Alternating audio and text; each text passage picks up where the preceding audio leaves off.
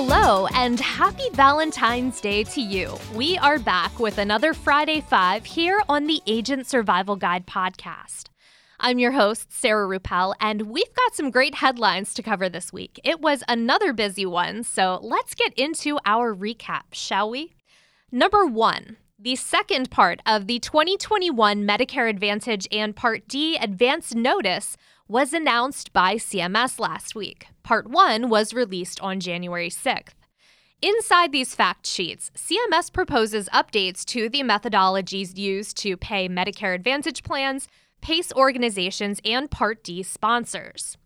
You'll also find proposed changes related to the Part C risk adjustment model, giving encounter data more weight when factoring risk scores, Part C and D star ratings, making Medicare Advantage coverage more accessible to those with end-stage renal disease, compensation provisions, a new preferred specialty tier for Part D, and a beneficiary real-time benefit tool that will allow a plan's enrollees to view plan-provided, patient-specific, real-time formulary and benefit information. CMS accepts comments for a period of time on the advance notice and then releases a final rate announcement afterward. This year, comments are due by Friday, March 6th, and the final rate announcement should come on April 6th.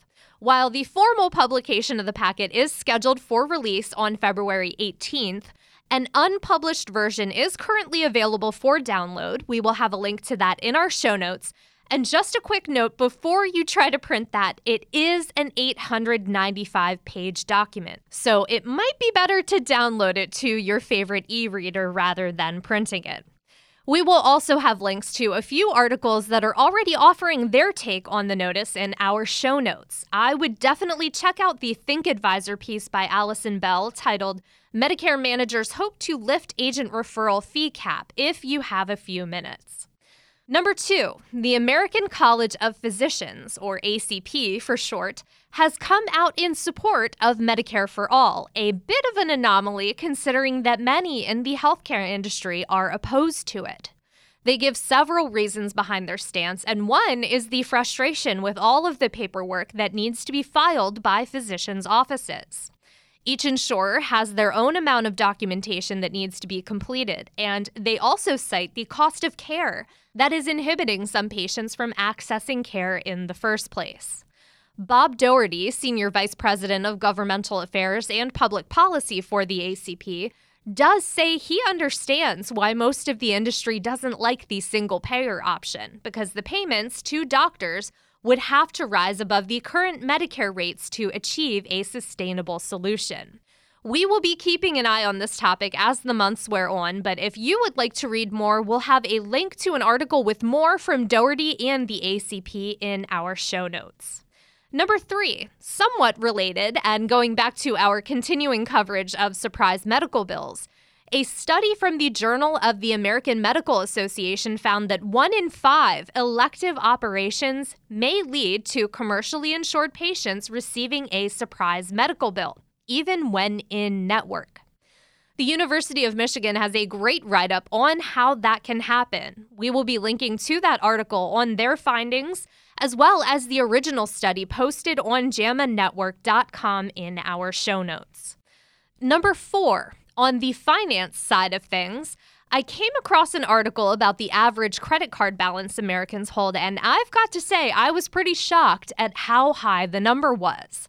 Of course, my first thought was, wow, that would be a great stat that an agent could potentially use to segue into a conversation about a product that would offer financial stability in the case that something should go wrong medically, like heart attack, cancer, and stroke policies, for example. What better product to cross-sell now, considering we are in the middle of National Heart Awareness Month? But back to that number. Are you ready to hear what it is? Americans carry an average balance of $6,200 in credit card debt. Also interesting, a typical American holds 4 credit cards. And as a third interesting point, balances are high, but that is not stopping limits on these cards from rising. Now, of course, we do not recommend acting as a financial advisor when you don't have that type of formal training. But this is something to be aware of as you're thinking about whether or not to sell those policies that add extra protection in the case of a serious illness or unexpected death. We will have a link to an article with those stats in our show notes, so check that out and see if it doesn't get some wheels turning for adding some material to your ancillary sales pitches.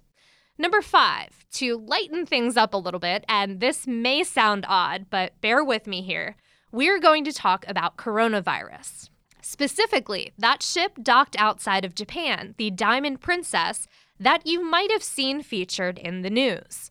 Well, NPR Goats and Soda, one of my favorite NPR sections, reported on the positive side of things happening on that quarantined ship, and it's just lighthearted news that made me smile. People aboard the ship are actually forming new friendships due to the quarantine. You have all of these people in a situation that's pretty awful and beyond their control, yet they are trying to make the best of it. There's just something endearing about the way you can't hold back the human spirit when it gets moving in a positive direction. And even more positivity coming your way, let's talk briefly about how it's Valentine's Day. Ready to go down a heart-shaped rabbit hole filled with chocolates and roses this week? Neither of those things are on my list for Valentine's Day, but I do have links to some articles on great last-minute gift ideas, just in case you're still puzzling over what to get your Valentine, because better late than never, right? With that, we are at the end of this week's episode. Thank you so much for listening today. Be sure to subscribe or follow our feeds so you don't miss out on any of our upcoming episodes. Happy Valentine's Day to you, and we will see you next week. The Agent Survival Guide podcast is a production of Ritter Insurance Marketing. This episode was written and produced by me, Sarah Rappel. Script editing by Roxanne Anderson. Artwork by Nick Smith.